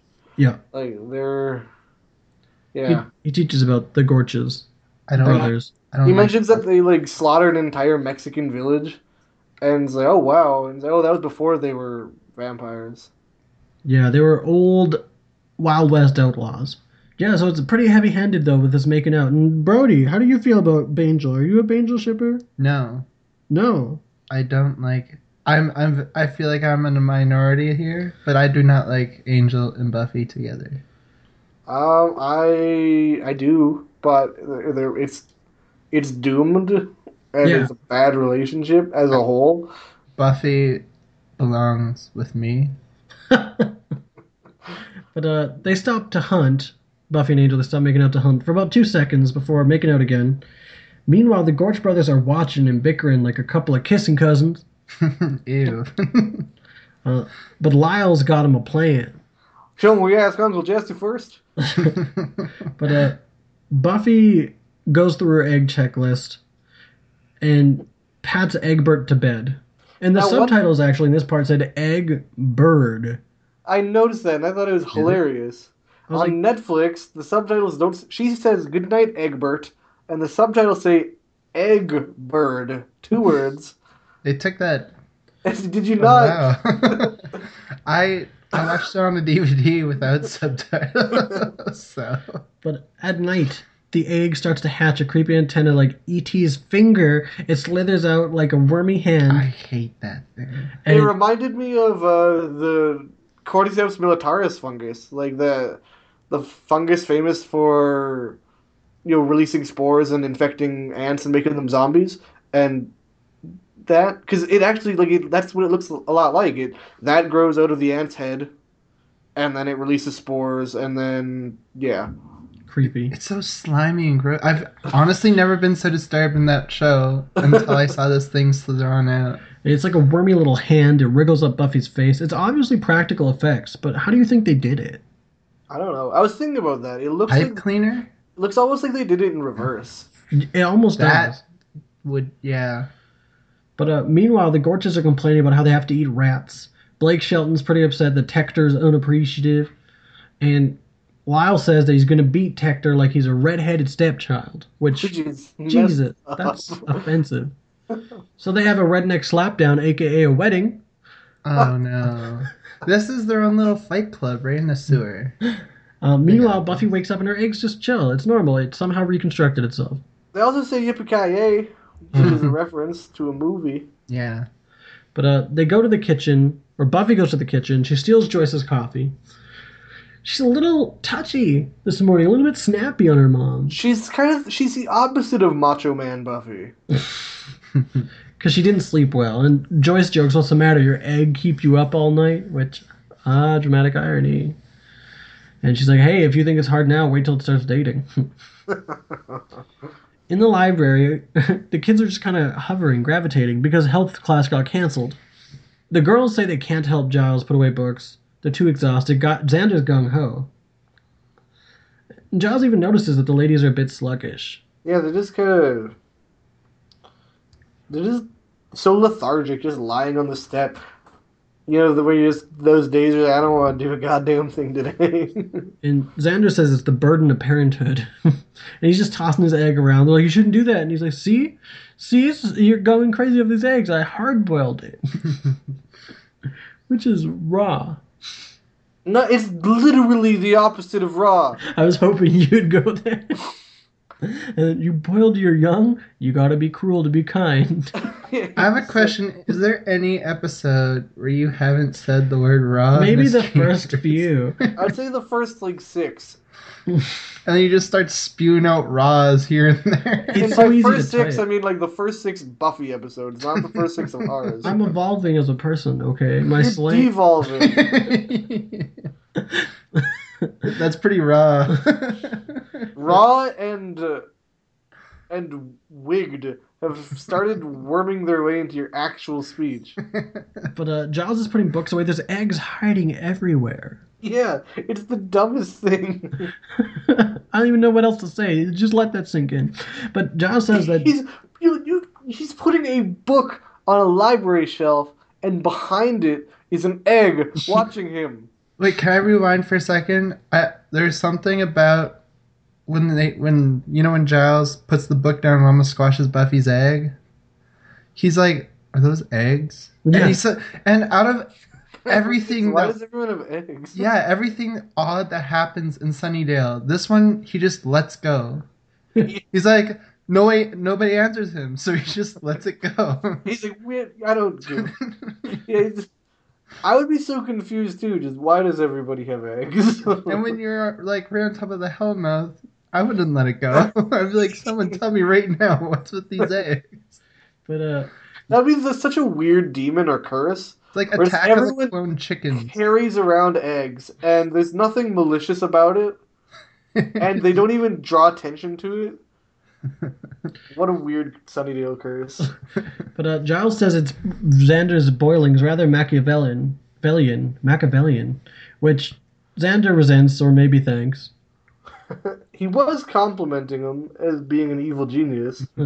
But Cordy comes to the library also because Mr. Whitmore didn't show, and he's presumed dead. By who? By me. A teacher doesn't show up for school, and only in Sunnydale can you say beyond a reasonable doubt that they're probably dead. But Cordelia says we gotta go check the closet. Bonnie might be in a closet, and though Xander's like all for it and like, yeah, closet. Like it's probably a teacher's pet reference when she found a teacher's body in a closet. So actually, we'll end the first episode. They found the body in a locker, and yeah, well, obviously they just want to make out in closets. Bodies like they're known for liking small, damp spaces, so they tend to go towards closets, lockers, post decapitation or blood draining. Well, that's their habitat because, like, when they're usually dead, they're in a coffin. But when they can't find the coffin, best thing to do is scramble out right into something small and tiny that resembles a coffin. It's nature. We figured it out. Yeah. But Willa notices that it's a bit weird how Xander and Cordy are acting. She doesn't have the energy to care. Yeah, and Buffy says she'll hunt tonight. She's too bored, too lethargic now. And of course, so they cut to the graveyard, Buffy hunting by making out with Angel again. Got the energy to do that. And she says that she's planning on having kids sometime, not anytime soon, and Angel reveals that he can't. Ever, which is kind of sad. And also, like, you should have assumed that, Buffy. And she's like, I guess there's a lot of things vamps can't do. They can't work for the telephone company or volunteer for the Red Cross. Why can't they work for the telephone company? Daytime. But so you can very much work for the telephone company.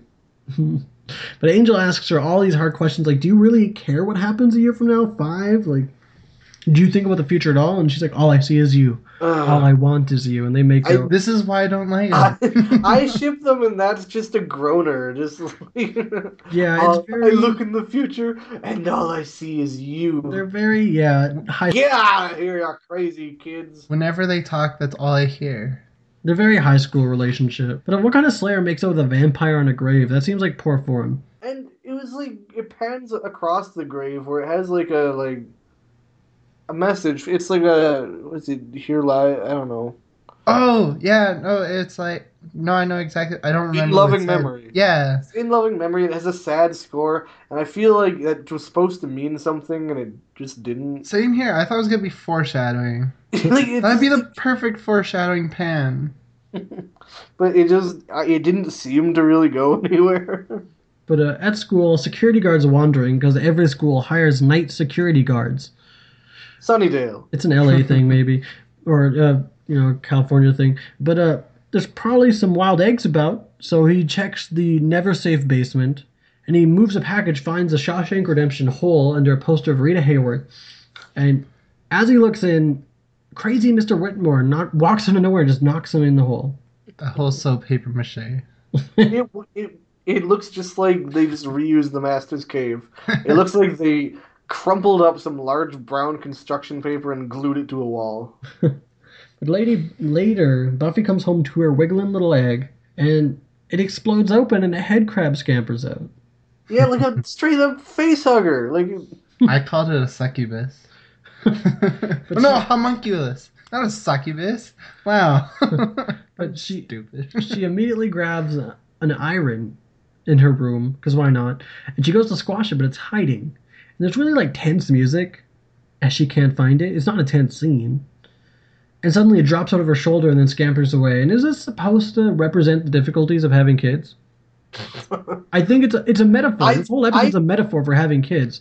I think this particular part is just a reference to Alien. I don't think this part is talking about kids jumping off the ceiling onto your shoulder. I think you're overthinking it. But It's on the wall behind her, so she stabs the hell out of it, which is another death count of 1. Or are we even going to count it? What do you think? That's another. Yeah, that's definitely another. But where'd the iron go? But yeah, she didn't even get to use the iron. She just used safety scissors. And she didn't even drop it, did she? No. It just kind of fell on her, and all of a sudden she didn't have an iron. She had ironed her shoulder. I call her. I want to call Joss Whedon to reshoot it. This was Marnie Noxon, I believe. David Greenwald directed, so blame him. I just want this reshot. David Greenwald has so hit and miss with the stuff he's done for the show. He really is. Because he did Angel, but then there's another one that he did shortly after that was just garbage. Yeah, I know. But Buffy immediately calls Willow, tells her to smash the egg. Her egg went postal. It hatched into a creepy crawly and attacked her. But Willow's like, my egg's fine. Maybe it's a trap by the Gorches, which makes no sense. Yeah, what? They've established that the Gorches are dumb as a bag of rocks. And she just tells her to go back to bed with her little, like, smiley face Walmart pajamas. And Willow hangs up, and it pans over. Her egg is already hatched, and she's got a blank look on her face. The egg got her. She's been eggified. Shouldn't Buffy have known something was up? Willow turned her into an egg. But Willow did say that she put the egg in the fridge. That doesn't sound like a Willow thing when it comes to a school project. It comes to childcare. Yeah. But I put my baby in the fridge. I feel like Rick Fox would really like this episode. If you get that reference, I'm so proud of you. Joyce comes in, and she's like, who are you talking to, Buffy? Why are you dressed? And Buffy says the truth. She was calling Willow to make sure everything's okay. But Joyce doesn't buy it, because Buffy's been so irresponsible all episode she grounds her. Also because she's fully clothed. Yeah. So no socializing, no bronze, no nothing. School ends at 2:30. Buffy goes to the library and studies till Joyce picks her up at 5:30. She grounds her because she thinks she's going out, but she wasn't actually. She just didn't get undressed yet. She was coming in. And another, she did go out. Yeah, but Joyce doesn't know that. All she knows is that Buffy didn't get undressed from the last time she went out. But she's dressed up like nice. But can't you just be dressed up nice, casually in your own room? I do it all the time. I put on a nice dress, lipstick. But like, once again, she tells her mom the truth and gets grounded for it. Because she's like, who was on the phone? And she's like, talking to Willow. She's not feeling so good. Or something like that. And, yeah. Yeah, I felt this was a little weird and harsh on Joyce's behalf. But Joyce, like, I think just over the course of the episode, she's just getting frustrated. She killed Ted. But Buffy walks to school. She jokingly compliments Cordy's cheesy, like, teddy bear backpack. And Cordy suddenly goes on, like, a soliloquy about her backpack. Yeah, that was so weird. Like, how she brought it in because, I don't know, it doesn't make sense. It feels like she felt they were going to not like it, so she was coming up with all the excuses she was like, she wore it. I popularized this style, and other people started doing it, but then I started thinking, oh, why should I be ashamed? It's my style, and like... She says that her egg's in the bear, and Buffy's like, isn't it acting odd? And she's like, it isn't acting anything, Buffy, it's an egg, it doesn't emote. And meanwhile, Xander says his chocolate bar is cardboardy, he litters it, and he decides he's going to eat Xander Jr. Which, no, don't. We know what's going to happen. Remember when Xander was just eating chocolate bars he found on the ground? That's what it reminded me of. I can get behind that. But I like Xander, and I like his taste in food. But meanwhile, Willow says to bring her the corpse of the little bug thing. She'll analyze it. Pan down, she's being possessed by an eggling. She's got that tramp stamp. Pans down, and you see a tramp stamp of that homunculus. She got a picture of a face hugger tattooed on her lower back. That's how they filmed it. But Xander goes to eat his egg, but gross as shit, it's an eggling. But, you know... He hard-boiled it. When he rolled it to peel... Like, he did the way of peeling it, where you roll it on a hard surface to crack it all up, and then you pick it off that way. So, first off, why is the top half peeled off so perfectly? And second off, who peels an egg without looking at it? He's gonna take a bite till you notice it looked like a brain. Yeah, that did. Yeah, that's kind of morbid though that he hard-boiled that thing. Right? Can you imagine being that thing in that? I guess egg? that's another death count at 2. Yeah, I was just gonna say. I guess that's a 2. What do you think it would taste like? Probably not. We'll never know. Good. But do you think that facehugger would taste better than hard-boiled facehugger? Like, which do you think? Like, raw? Hard-boiled, for sure. To me, Or it do you looked think, the like, same. Barbecued? Like, it looks like an insect. So, like barbecued or crisp? Yeah, that'd be good. Do you think it would be like nutritious? Yeah. Yeah. Probably. That would have so much protein. Wow, why are we talking about this? Let's know. It's got purple blood. Obviously, it's got protein. So Xander freaks out at the library. He's like, "Can I just say?" And Buffy's like, "I see your and I raised you." And Willow says that Giles told them to just get started on the dissection, which I'm not trusting it. Willow looks cute when she's evil. Just saying. But Xander won't dissect it. Buffy doesn't want to either. And meanwhile, Cordelia's backpack's coming to life. And I have a feeling the only reason that this backpack was written in is so we could see the little egg legs, itchy fingers poke out the bear's button eyes. It's so dumb. You see the two like fungus things, and it's eyes. Only the eyes. I feel like that bear was written in because Marty Noxon had an idea, and she needed to work it into the episode. But it's dumb. Cordy suddenly just smacks Buffy in the face after Willow's talking crazy about the bazaar and bringing everything to the leader, and they knock out Buffy and Xander just like that. So they drag him to the closet, which may explain her soliloquy about the backpack, because she didn't know how, or the thing didn't know how real Cordy was supposed to act. But I think that was real Cordy at the time. I don't think it was, because I don't think she would just put her egg in a backpack. And I don't think she would wear that backpack. But then I thought I was under the impression that it was real Cordy until the thing broke out of the backpack. But maybe it was just so sudden. Yeah, but I feel it broke out, latched onto her, boom. But one by one, students are grabbing weapons from a creepy random shed. Graffiti on the roof says Chris Pollock. So congrats, man, you made it big.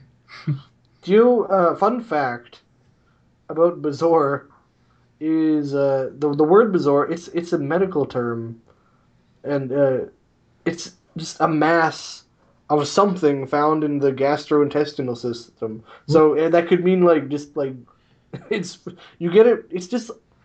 It's the weirdest thing. It's like a ball that forms in your intestines from just eating a shit ton of stuff you can't digest, like hair in plastic bags. Story of my life. And also there was something on Harry Potter called a bazaar. So is that what happens when cats eat their own hair and spit up hair balls? They're spitting up bazaars? Yeah. Bunch of bazaars. I guess. But I don't think the Buffy definition of bazaar. I just pictured Dragon Ball. But the group goes into the basement, which suddenly has an eerie red glow, and they walk past Whitmore into the hole to get to work with their tools. Meanwhile, Joyce goes to the library at 5:30, but no Buffy. And Giles peeps out around the corner. He doesn't cover for Buffy at all. He says that Buffy didn't show, and so this is the last straw for Joyce. Buffy's been screwing her all day, and Giles admits he doesn't have kids, so he doesn't know what it's like, but they agree that kids can be such a burden when they're irresponsible. I find that offensive. I'm still irresponsible. And Joyce, I like how she comments on Giles' demonology books. And she's like, it's a hobby of mine, it has nothing to do with Buffy. Yeah. And they hear a noise in the hall, and as Joyce turns to look at it, Giles opens up a drawer, pulls out an eggling that was conveniently chilling in his drawer. We know they're called bazaars now. Well, he conveniently kept it in a drawer, like a weirdo, and just puts it on her back. Yeah.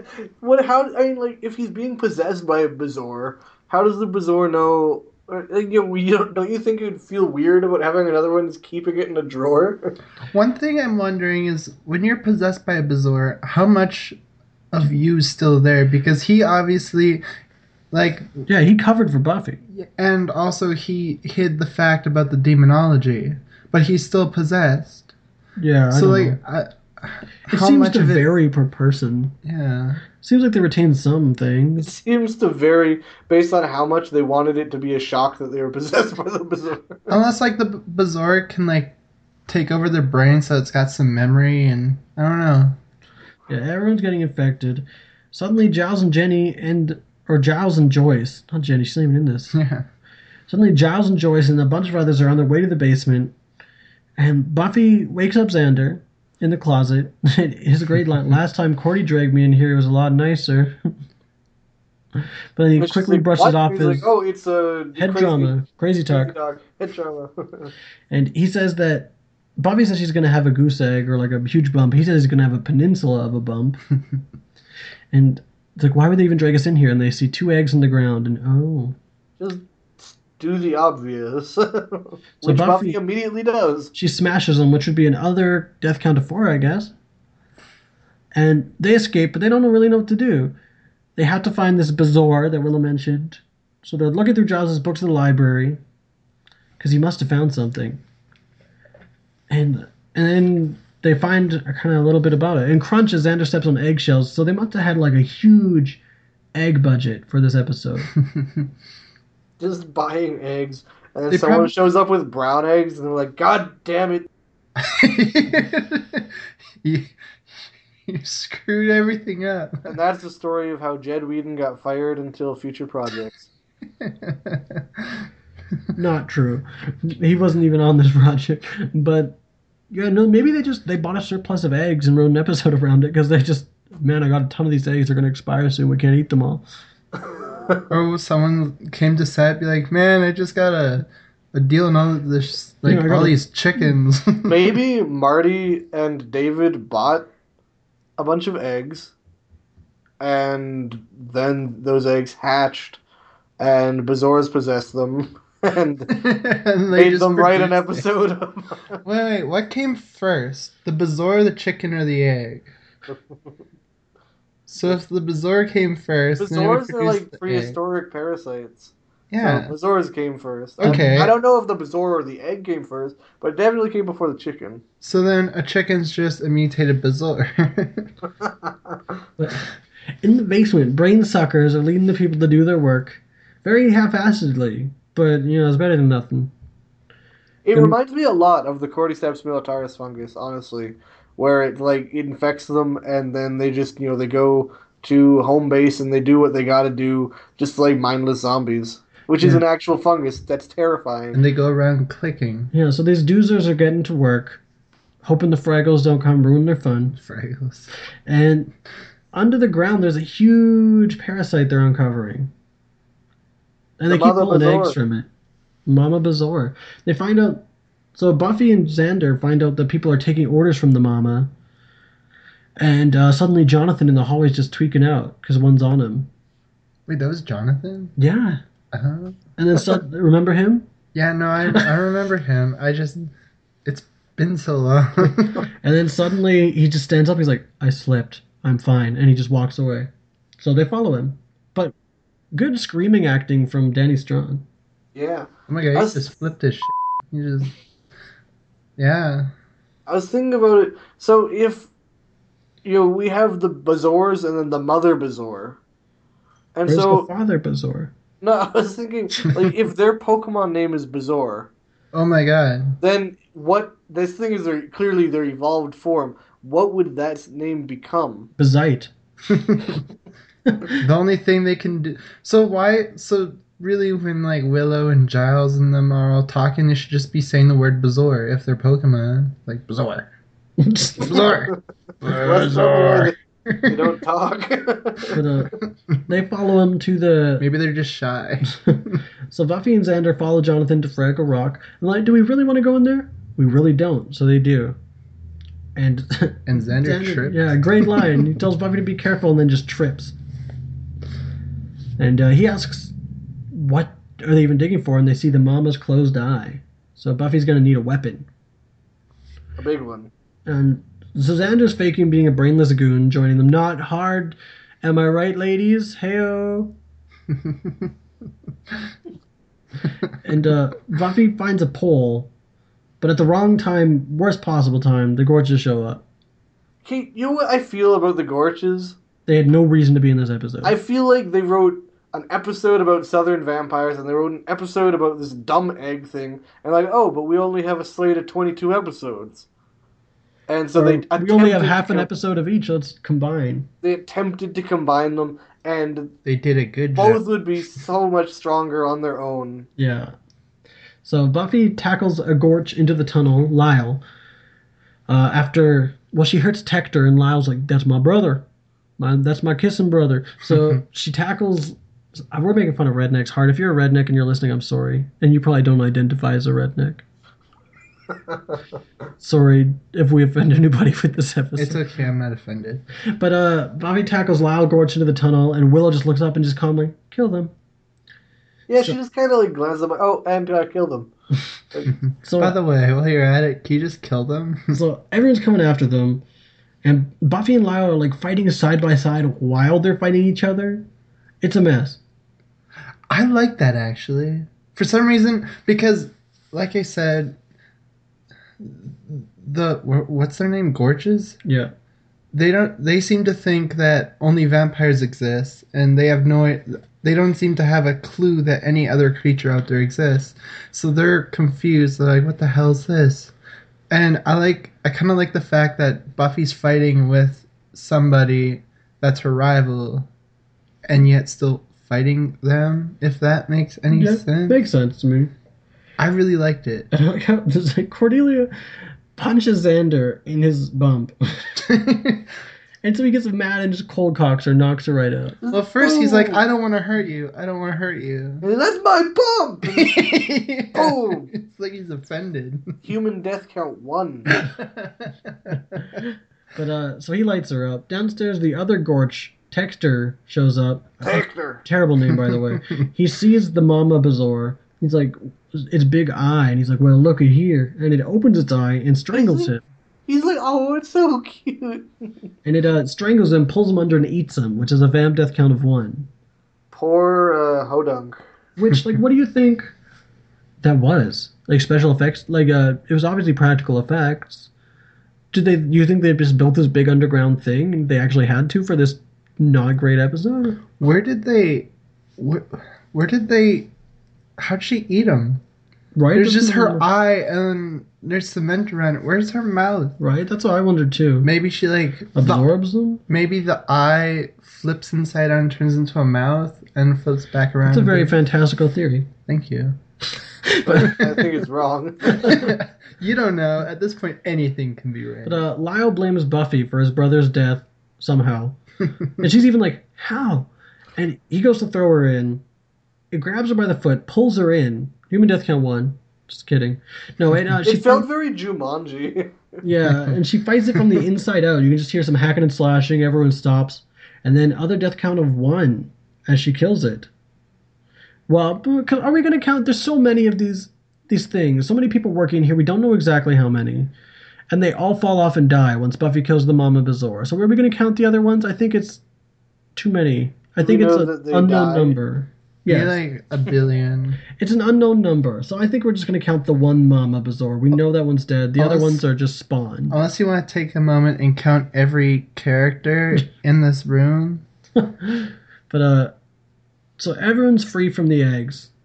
And Buffy climbs out covered in goo. And Lyle just kind of tips his hat and runs. Yeah, surprisingly not really covered in goo. No, just a bit. Black blood. But I like how Lyle just runs.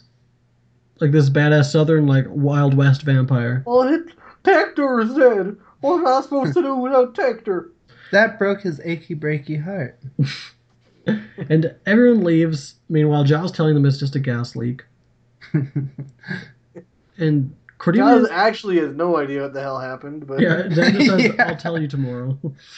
But I'd be so confused if I was them and be like, okay, gas leak, why am I in the basement? It says caution, do not be in. Plus there's a giant hole that was not there before. But Buffy's mom's a bit confused. And she's worried about Buffy for about a second, and then she's just mad. Like, she's not interested in the fact that there was a gas leak. She's pissed at Buffy that Buffy didn't make it. Which she confines Buffy to her room, which is so frustrating. Like Buffy even acknowledges it. It's like, well, what about that gas leak? And she just ignores it. So later, Buffy is compromising. She's not leaving her room. She's making out with Angel through the window. She earned it. And That's she's a like, loophole. I'm not breaking any rules. And then Joyce is like, are you going to bed? And then in a minute, and then end. So, did you know that the Gorsh brothers are actually based on characters from the Western The Wild Bunch? I didn't. Oh, yeah, and that's pretty much where anything interesting about them stops.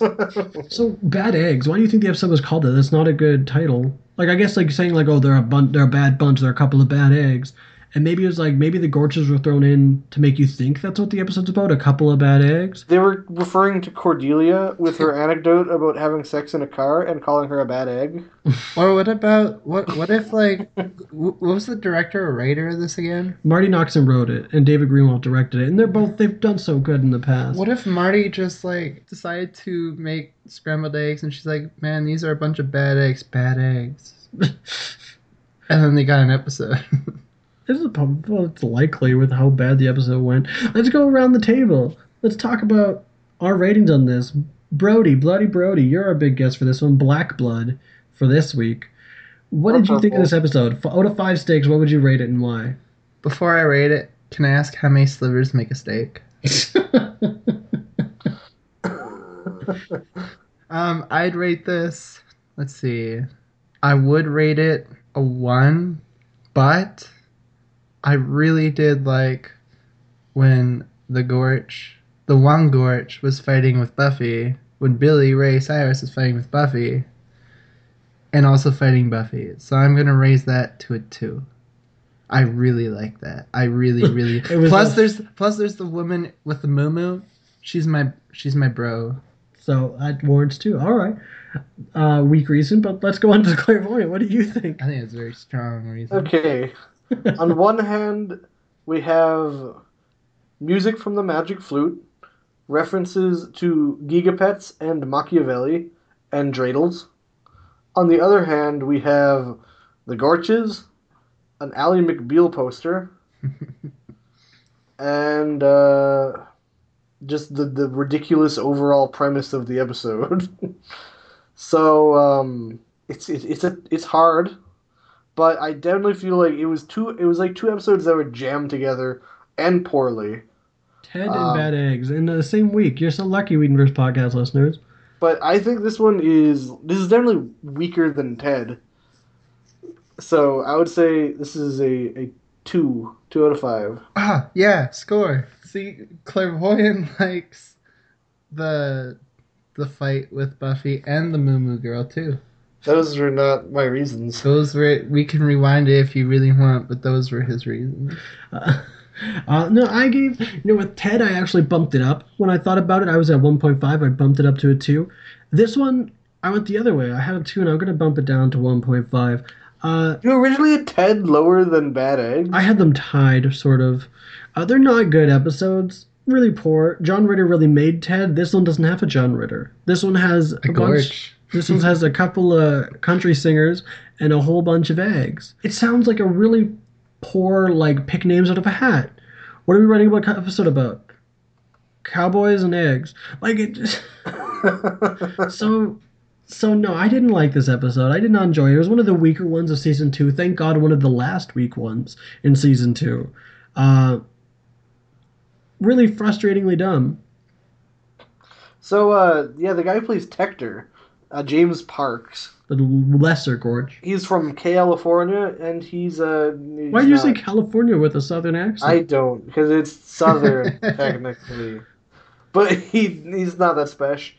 But Lyle is played by Jeremy Ratchford, who's a Canadian, and he's he's known not only for actually returning on a future episode of Buffy, but also for playing Detective Nick Vera on Cold Case.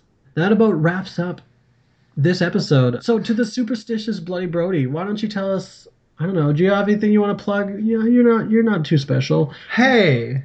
I would like to plug you right now. Thank you. You're welcome. Yeah, no, I'm not too special. I don't got nothing. Follow him on Twitter. Yeah. What's your Twitter handle? @BloodyBrody. It's beautiful. Brody with an IE, by the way. Yeah, everyone spells it with a Y, and I get so mad I turn into a gorge. And so one thing I do want to mention that we didn't mention last episode, just a fun little bit of trivia, is that John Ritter and Buffy and Sarah Michelle Gellar were both like deathly ill during their like final fight.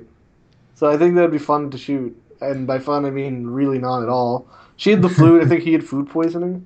Oh So no! just imagine shooting a fight scene where you're like punching each other in the gut. Oh no! Anyway, that's that. And I think it's a final death count this episode. I want to say Vamp death count 1, other death count 1.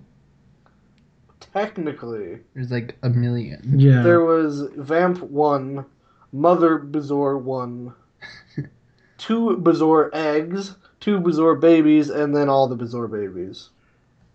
Yeah. So it's an inconclusive number. We'll say over 1, but Over 1. So once again, thank you very much, Bloody Brody, for coming on. Thank you. Whedonverse podcast rating 1.75 out of 5 steaks. So, Clairvoyant. This is episode 12, which at this point in time we would have been done season 1. But since it's a longer season, it's a bit different. So let's do a very quick comparison from what we've got so far. We're comparing Prophecy Girl to Bad Eggs. Yeah, but as far as death count, human death count, season 1, at this point we had 20. Season 2 we're at 26, already topping with the human death count. Vampires 23 versus 21, so we don't have as much vamp deaths. But we've got 3 demons so far this season, versus 2 last season, and 7+ other versus 3 last season. And so far we both rated this season higher from season 1, which is an improvement all around. Yeah, especially in the human deaths. Join us next episode where we'll discuss Buffy the Vampire Slayer, Season 2, Episode 13, Surprise, and Episode 14, Innocence, with special guest host, One Sick Puppy from the Dead as Hell Horror Podcast.